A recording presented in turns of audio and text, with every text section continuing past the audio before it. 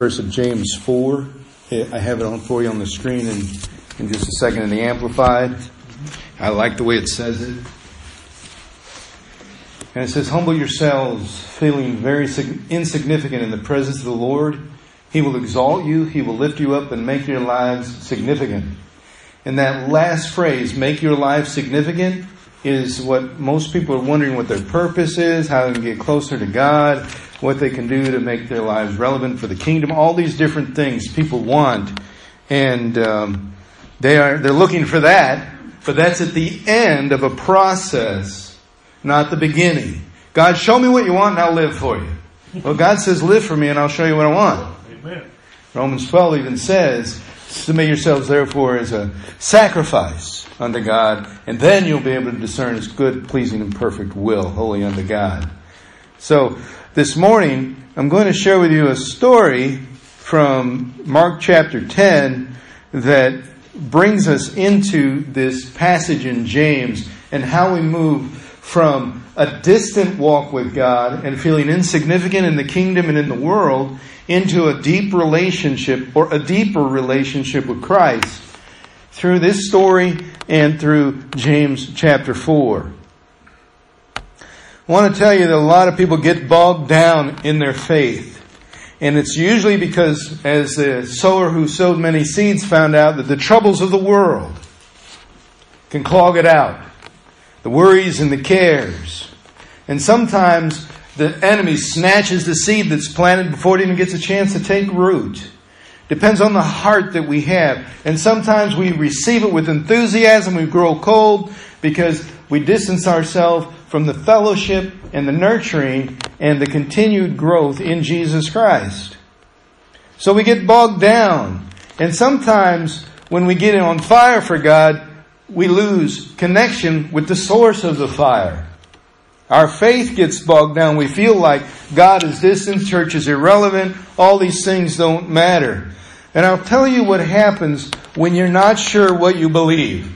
Inside there's this quagmire of feelings and emotions that say, I don't know what to believe, I don't know if God is real, I don't know if I matter, if I have a difference, if I make a difference, if I even have a purpose in life. And we begin to feel like we're alone in the faith. We feel like our lives have no significance, and we begin to have these feelings of depression. We get depressed inside because spiritually something's out of line. Now, there's a lot of different people who struggle with that. And so you're not alone if that spiritual questioning and uncertainty has plagued you and keeps coming back. Wouldn't it be awesome if it never came back? Wouldn't it be awesome for you if your life was totally on fire for God, you knew what you knew, and you could see fruit and blessing everywhere you went? Amen. Wouldn't that be awesome? Uh-huh. Today we're going to talk about how we get there from here, where we are. This is important to me, and I think it's the most important life facet of the church, is that the church is in love with God and they share it with others. That love relationship is critical. Now, the story I want to tell you is about a man whose name is Bartimaeus. It's found in Mark 10. You may have heard his story, and I really identify with his story.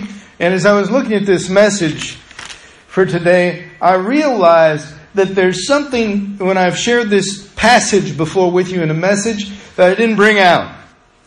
And that is how we get closer to God according to James 4, where it says, draw near to God and He will draw near to you, and how Bartimaeus went through that process. Amen. And how Bartimaeus was a blind man. Its story begins in Mark 10:46, goes to the end of the chapter at verse 52. And he's there begging, and he's on the outskirts of Jericho.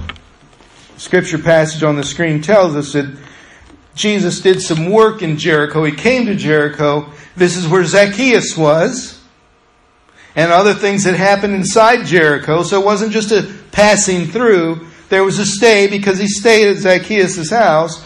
And then as he was getting ready to leave, Jesus is on his way to Palm Sunday, Passion Sunday, to ride the donkey and to be crucified. Mm-hmm. Jesus has already set his face like flint to go to Jerusalem. He's steeled on the purpose of the cross, and he's undeterred, no matter how the scribes and Pharisees are going to try and stop him, attack him, try to kill him, plot, and all this other stuff. This stuff's already been in motion for a while. Amen. This is near the end of his life. And they're leaving Jericho, getting ready to go on the Jericho road up to Jerusalem. That Jericho road is also the road where the Good Samaritan found the men beaten to death, or near death. The Jericho road was an unsafe place. A lot of places for criminals to hide. But he was out of Jericho getting ready to take that road into Jerusalem to be crucified, and he knew this. And Bartimaeus sits by the side of the road and he's begging. Begging, not for Jesus, but begging for alms. Someone give me some money so I can eat. Type begging. Now, Bartimaeus was on the outskirts of the town. Not inside, outside of town. That tells us two things about this man. Number one is that he was an outsider. If he was an insider, he could have been in Jericho at the temple begging. But since he was blind, they saw that he had a sickness that was caused by sin. So he couldn't beg in the temple. He had to beg elsewhere. And he couldn't find his way outside the city. So what they did in that time and day was Bartimaeus would have a cloak or a coat, his outfit, and a mat. And he would hold those things and people would lead him to his spot outside the city where he would beg people coming in and out of the city for an alms. That alms he had to share with the people who brought him. So he got a little bit. But they chose where he sat. He's blind. He doesn't know where he's going. And they would lead him back to where he stayed in the evenings. All the while considered a sinner. So he's sitting there and he hears that Jesus is passing by. Amazing how many people cry out to Jesus when they know he's near. Amen. Jesus was drawing near to Bartimaeus because Bartimaeus could not draw near to him. There are times in our life when we don't know who Jesus is or don't believe that he cares, and we don't go to him, so he has to come to us.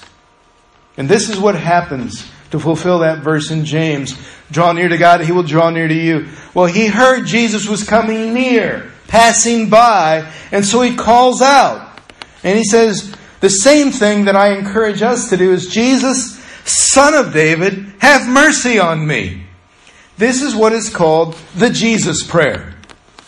Actually, the last two words of the Jesus prayer are added on, called a sinner.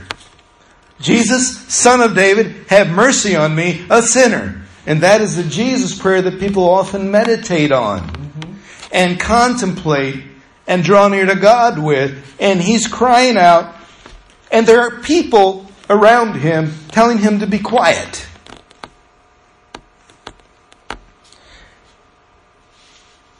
But he cried out louder. The same thing. Amen. Jesus, Son of David, have mercy on me. Louder. This is his chance. And if you miss Jesus at the right time and don't have another option, when's your chance going to come again? This is his hope for whatever Jesus might do. He doesn't know.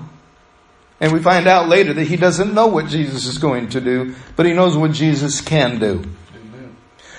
So Jesus stops. Now listen, he's going to Jerusalem to be crucified, and here's a man calling out to him, and he stops. His agenda isn't too full to stop for you. When we begin to love God, our agenda doesn't become too full to hear the cries of the broken in the world around us. Amen. We begin to see all of the people around us. So he stood still and he commanded this man to be called. And the ones who were around him said, "Hey, be happy. Bartimaeus, be happy. Rise up. Get up. He's calling you. Go to him." Do you think that is something you would say to someone whom you're trying to help. Be happy. Get up. He's going to have an audience with you. Get up and go on, go. Or are you going to say, Bartimaeus, he stopped. He's looking for you. Let me help you. Amen. I don't know about you, but there's a lot of times Dale probably couldn't have got up without help. That's right. There's a lot of times in our lives we can't get up without help. We're so low and discouraged. We need someone there not to say, be happy. Just be happy. What? That is not an answer when you're discouraged. Just be happy. Think happy thoughts. Smile, why don't you? Amen. He's calling you. You should be happy. Jesus loves you. You should be happy. That is not the church's response to a broken soul. It's, Jesus loves you. Let us help you find out who He is, and let's go with you together. I'll come down to your level. I'll stoop down where you're sitting and help you through the rocky path to where Jesus is, because you can't see through the crowd. Amen. There's so many crowds of voices in our head and our path that keep us from Jesus. And we need someone who's clear-headed, who's been there, knows how to get to Jesus to show us the way. And at times, we are the ones who are the clear-headed. And He throws aside His garment. Now, this is not something that the writer throws in there that Mark says haphazardly. You say, well, He took it off. It says He throws it aside. This means the thing which is protecting Him from the weather and all these things, He's throwing it aside so He can move. Amen. This is what He wore to keep Himself covered from the world around Him. It represents His attachment and safety net in the world. And it says He throws it aside and He rises and comes to Jesus. And this garment He may never find again. The crowd that doesn't like Him may take it. But all of a sudden, when Jesus says, come, the things that attach us to the world as safety nets aren't important. We throw them off. This is one of the ways you can go closer to God, is you get rid of the things that attach you to what isn't Jesus. Amen. And you lay them aside, and He rises and comes to Jesus. And He gets there, and Jesus asks this question. It seems rhetorical. What do you want me to do?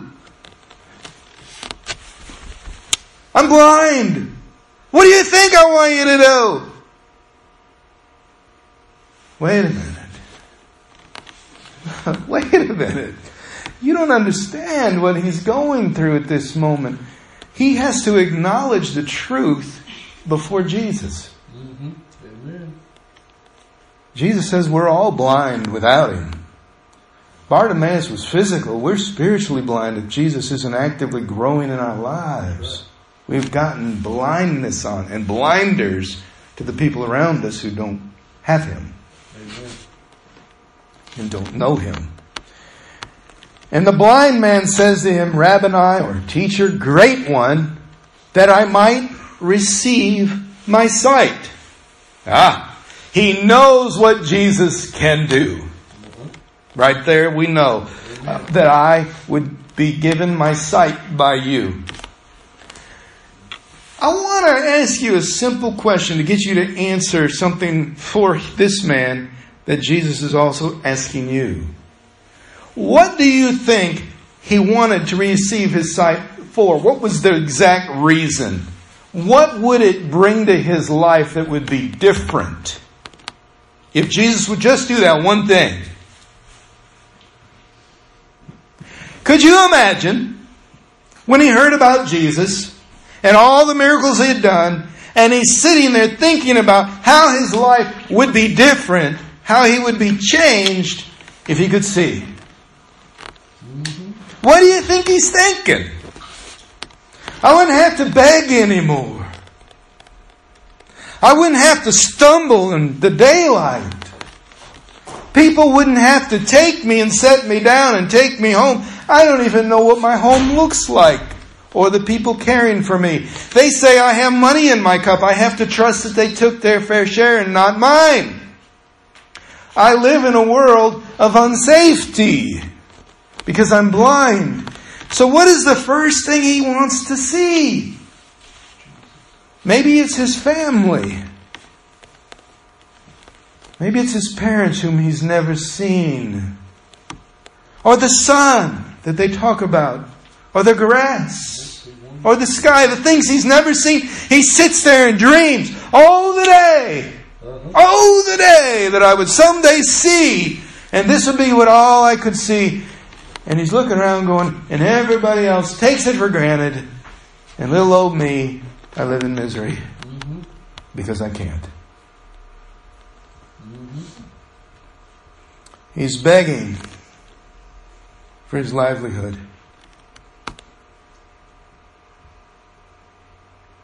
Do you understand that?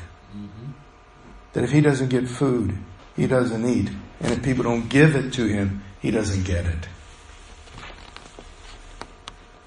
In other words, he stays until he has enough. Living on other people's generosity rather than carrying his own weight. Oh, the day that I could carry my own load. Oh, the day I could have my own home. Have my own family. Oh, that I could have a life. Sometimes we say that. Oh, that my life would be better. And Jesus, if you would just do this. What is that one thing? If Jesus says, what do you want me to do for you? What would you say? Would you say, oh, that I could pay off my debts? Oh, that I had enough money in the bank and a little more to help others. What would you say if he said, what is the one thing you want me to do for you that I will do right now? Bartimaeus, very clear. You're the great one. I want to have my sight. It's the most important thing he can think about. It pervades him day and night. What is it that keeps you up at night? What is it that you wrestle with and struggle with so great that if it changed your life, it would be completely different? He knew. Do you? Most important, difficult part of seeking God is you don't know you need Him. You don't know what you have because you can't see what you don't have. We walk in spiritual blindness until we see the wonder and awesomeness of God. Until that point, we walk and stumble in darkness. And Jesus looks at him and He says two things. Go your way, and your faith has made you well. His faith has made him well. Because he came to Jesus knowing that Jesus could do for him what Jesus said or others said Jesus could do. He trusted Jesus. And Jesus said to him, go your way. I have to ask this question. What is Bartimaeus' way up to that point? Someone else is leading him. Someone else has picked out his clothes. Someone else cares for him. And they all consider that his situation is because he's a sinner. Blind. That's what they thought diseases were from, as I said. And blindness. He says, go your way. And I hear this voice inside of Bartimaeus when I hear that. What way's mine? I get to see now. And all these things that I wanted to do. Look at the clouds, the sun, to see my family, to see the people caring for me, to look at my city, to see what my house looks like, to see where I stay, to go find meaningful work. That's what I've been dreaming about. And now I don't know what to do first. Why? Because when Jesus does some move in your life, your values instantly change. Amen. Your thought processes and what's important to you is different. And so he says, go your way. And when he immediately received his sight, it says he followed Jesus. Amen. On the road. Now, wait a minute. Don't miss this. The man has been confined to Jericho his whole life. His world is very, very small. He can't go anywhere and find his way back. Public transportation and bus systems and things like that didn't exist. He wasn't going to get a friend, hey, give me a ride to Jerusalem and come back. He wasn't welcome there in the temple there. He had to stay where he was. He didn't have a way. Amen. And that's what he realized in that moment is all the things I wanted to see come second. Because I don't have a way. Amen. If you don't have a way and have lost your way, you're mired in darkness like Bartimaeus was. The sad thing is you say you can see because you can traverse this world. It's at that point when you realize that you don't have a way, that in James where it says, begin to mourn and weep, because you realize what was important to you doesn't really make sense anymore. Oh, that I could just see my family. Well, then what? All the dreams that he had about sight changed when he saw Jesus and he said, do what you want to do with your life now. And where does this man go? To the triumphal procession in Jerusalem. He was part of the people singing, Hosanna to God in the highest. Blessed is he who comes in the name of the Lord. Glory be to God. Throwing palm branches. He was a part of that crowd. Did you know that? We don't know how he got back. We only know where he was going. But guess what? His way wasn't his way. His way became Jesus' way. Because he didn't have a way. Our problem is we have our way of doing things. We have our way of thinking and responding to people. And if we're upset with someone, we can walk in unforgiveness and bitterness and not be hospitable because we don't want to. That's our way. When Jesus comes to us, our way becomes his way. And that old way, which we used to have, still wants some play. Some time. Bartimaeus was fortunate because he didn't have all that stuff to hold him back. We do. We have a way of thinking how people live and this world works. But we don't live for this world. We live for the world Jesus Christ belongs to and that we belong to, which is a heavenly country. We are foreigners on this planet. It is not our home. Hebrews 11 assures us that this is not our final home. That we are refugees here. And until we begin to see that, we're going to live like we belong here. And act like people who live here and belong here.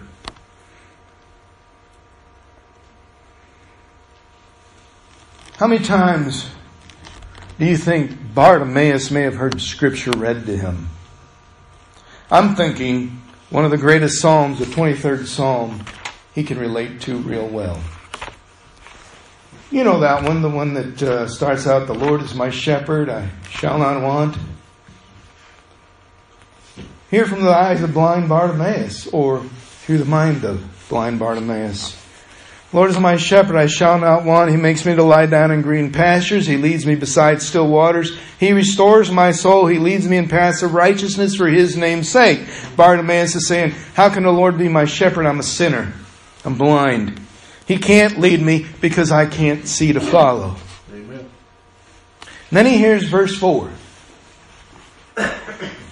Yea, though I walk through the valley of the shadow of death, darkness, I'm going to fear no evil, for you're with me. Your rod and your staff, they comfort me. But what if you have a total darkness as a blind man and you believe God isn't there?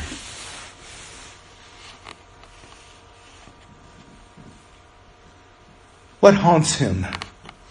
What fears keep him up? It says, I will fear no evil. No evil, because you're with me. If God isn't with you in your life and you don't have a growing, blossoming relationship with Jesus Christ, you're going to have a lot of fear running in your life. Fear of tomorrow, fear of finances, what might happen, what will happen, how it could, and all these things spinning around your head because you're afraid. And the love of God hasn't cast out that fear. And you're going to walk through the valley of the shadow of death and you will fear evil. Because you don't think God's with you. Or you're not sure. That's why it's a dark place. No assurance that you belong. Bartimaeus had no assurance. But I'll tell you what. All the priests and all the well-wishers that ever passed by him could never give him his sight. Could never transform him.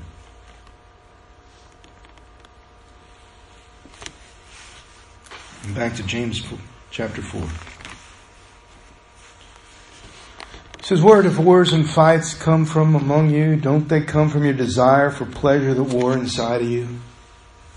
Always fighting yourself, fighting someone else, struggling to get ahead and someone else trying to do the same. You lust and don't have, murder, covet, can't obtain. You fight and you war, yet you do not have because you don't ask. You're not asking God. Ask, seek, and knock. And then you do ask and don't receive because you're asking that you spend it on yourself and your own purposes and pleasures rather than God's for your life. And James says that we who do this are adulterers and adulteresses. We have no longer claimed God as our one and only love and have separated our passions to other things. Other loves. And God doesn't become number one.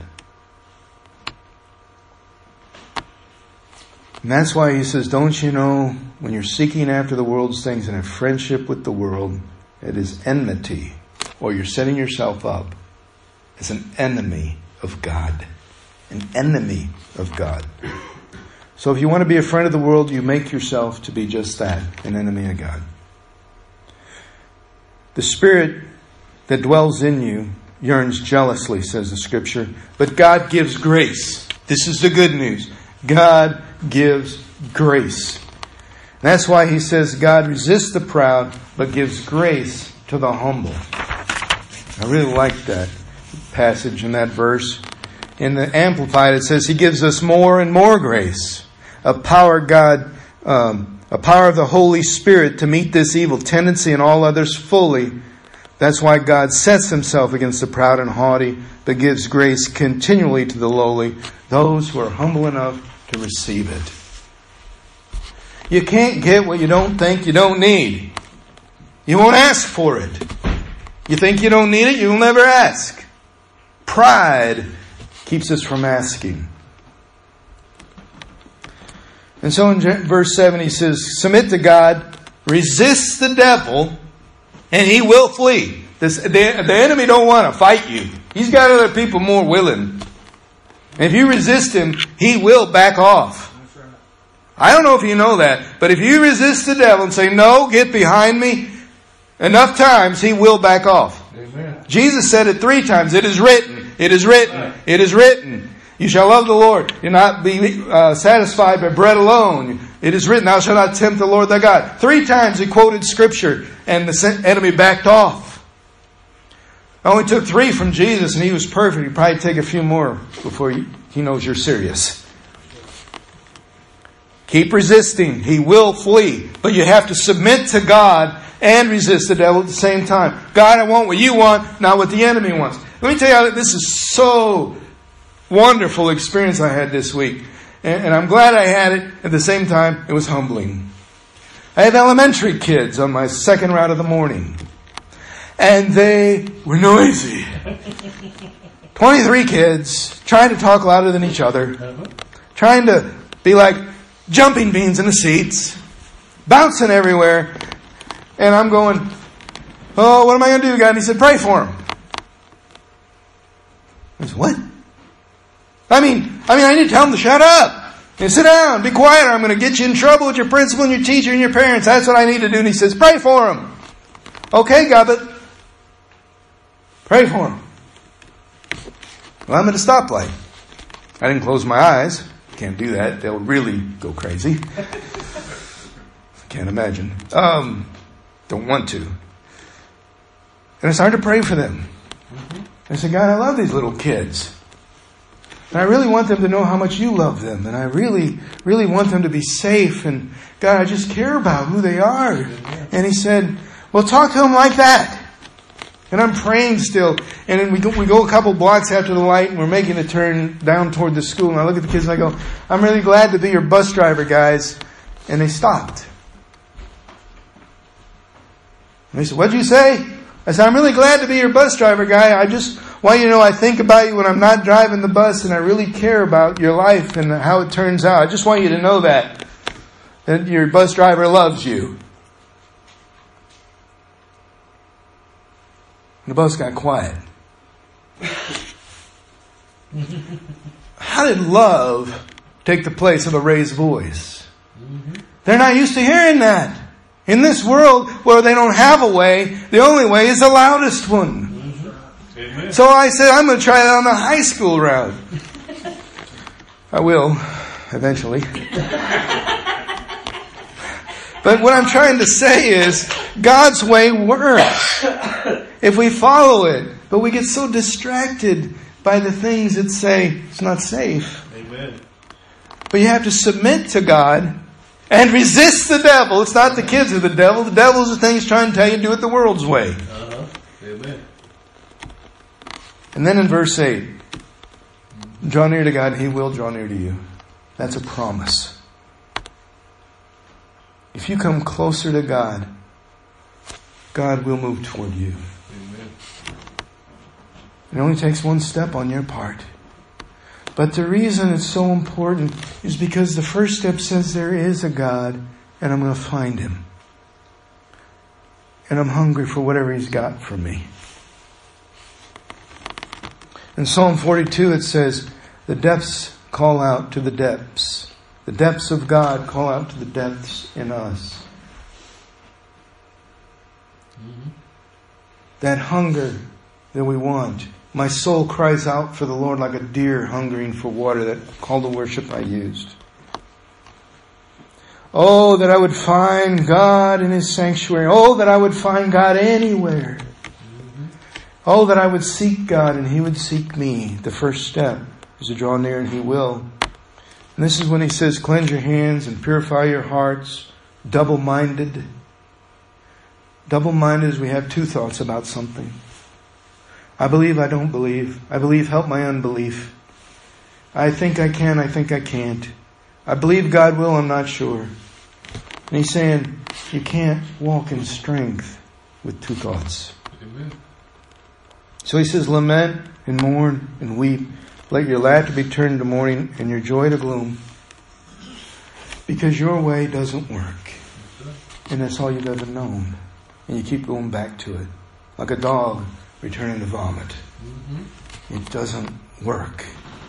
It never has. It never will.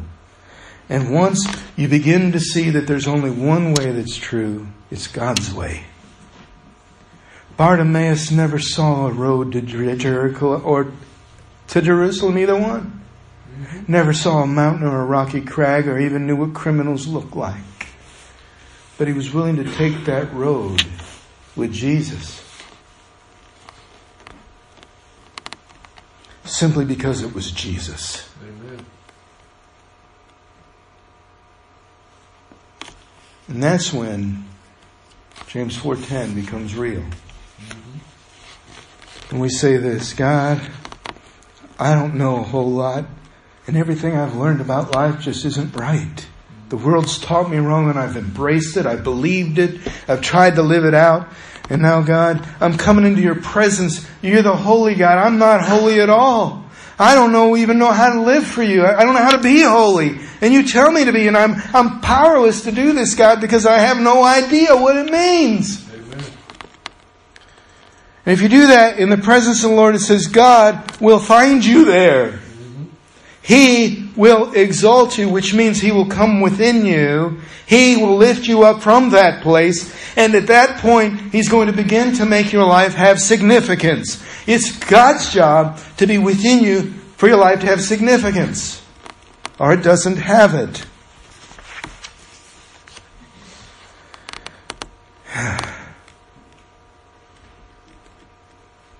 So how do you know when you've had an encounter with God?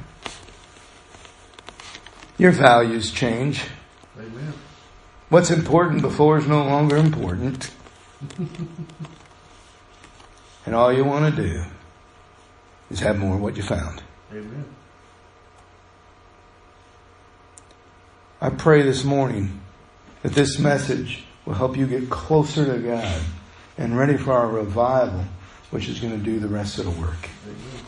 If you'll let God do that. And just simply say, God, change my way. Change my heart. Change me as I come to you now. I'll resist the things in my mind that say it won't work and trust you. Amen. Would you pray with me? Gracious Heavenly Father, I am so much identified in my life with Bartimaeus.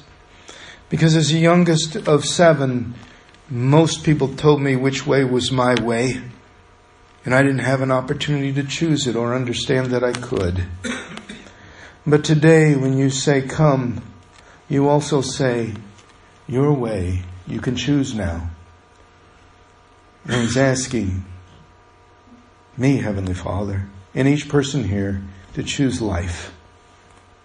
To choose you. To choose to draw near to you and resist the devil. To submit to your word in all areas of our life where you're trying to make adjustments and changes, but most of all, in our heart and in our minds. God, would you do that this morning as we come before you humbly saying, it's your way. I don't know what way is right for me. I just don't know anymore. Maybe I never did. Teach me, Lord. I'm ready. Heavenly Father, I pray that this is our prayer this morning, that we may indeed draw closer to you. Amen.